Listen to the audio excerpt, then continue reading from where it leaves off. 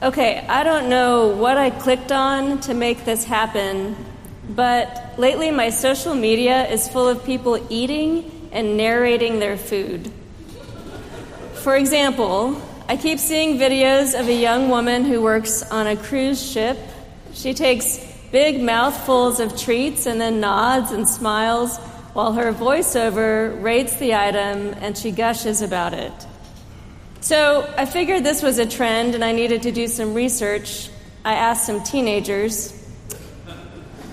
They told me that there's a huge genre of online content in which people eat and broadcast about it. It's called mukbang, if you want to know. Some say it's entertaining or soothing, like ASMR. You can ask a teenager about that, too. And some argue that even though you're not technically eating a meal by watching, there are real benefits.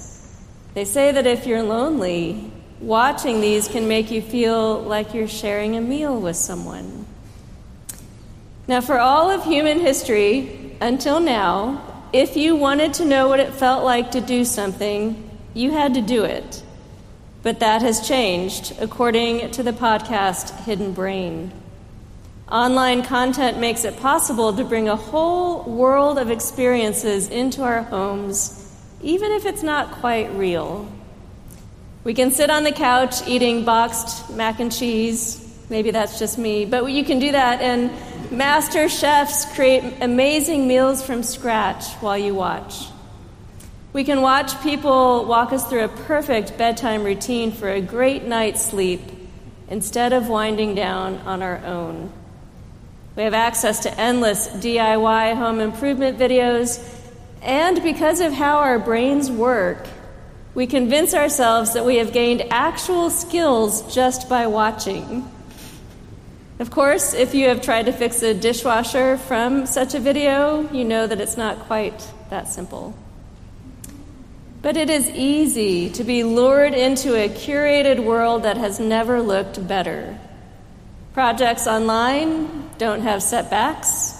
Perfect nighttime rituals are observed without fail. Masterclass meals are within reach. We are drawn to these videos because the parts of life that are boring, frustrating, or tedious are edited out. You don't have to see the hours of practice that go into a skill. And of course, the storylines are edited so that smiles are bigger, emotions more spectacular, achievements higher. Videos promise us delight, researchers say, because we can live vicariously through others who showcase what looks like a more perfect life. The idea that we try to escape or self-soothe from the hard stuff in life by going online, that's not new, nor is a preacher's rant against the pitfalls of technology. Wherever we're headed, this is a good moment for collective self-reflection as we navigate what's available to us. And I think it's also a moment for us to consider what it is we truly hunger for in real life. One of the newer benefits of coming to church, I think, is the opportunity to unplug for a minute. I'm grateful for the opportunity each week to step into a much older world of candles and wood and stone and people with their real, unedited lives praying next to me. Church is wonderfully real and concrete.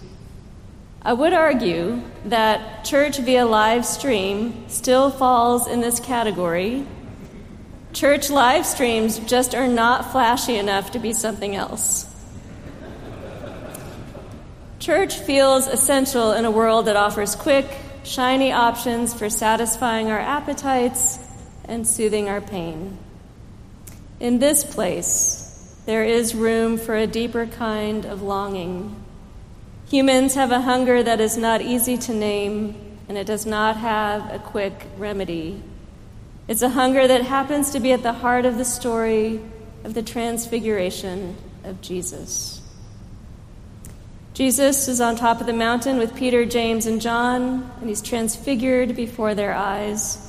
His face shines like the sun, and his clothes are dazzling white.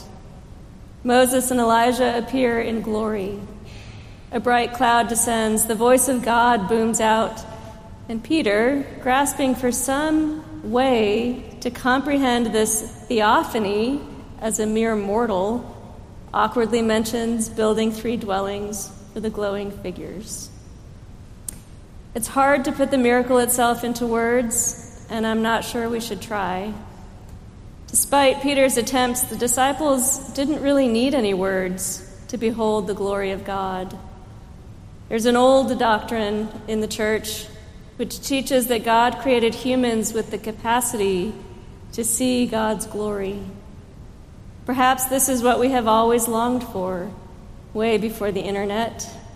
We want a glimpse of God's splendor and the knowledge that, by the grace of God, we are contained within it. My go-to theologian on the glory of God will always be C.S. Lewis.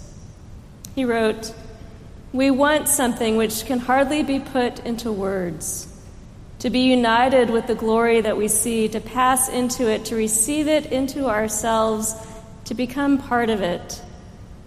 At present, we are on the outside of it, as if on the wrong side of a door. We cannot mingle with the splendors that we see. But all the leaves of the New Testament are rustling with the rumor that someday, God willing, we shall get in."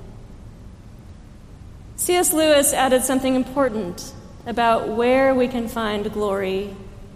It's in one another. Next to the bread and wine of communion, your neighbor is the holiest object presented to your senses. For in him or her, Christ is hidden. The glorifier and the glorified, Christ himself, is truly within. If we take Lewis at his word, Christ's glory is only as far as a bit of bread and wine and the person sitting nearest you this morning. In this place, we train our eyes to see God's glory. We come here to see God's glory in ourselves and in each other, and to be reminded that none of us is beyond its reach. We come here to see Christ, the Savior who is healing, resurrecting, and sustaining the world around us. We come here to glimpse our salvation. Week after week, God's glory shines through, and the Transfiguration happens once again. If all this talk of glory seems remote or intangible, I want to suggest that it may be more pressing and concrete now than ever. In a world that offers virtual, shiny, and shallow solutions to our cravings, we need to be reminded to hunger after the real and the holy, and to have our hunger for the holy satisfied in some bread and some wine. One final word. In order to research this homily, besides talking to teenagers, I did a search on YouTube for God's glory. I had no idea that so many pastors have channels with subscribers. Their sermons were generally very well polished, and they looked effortless, of course.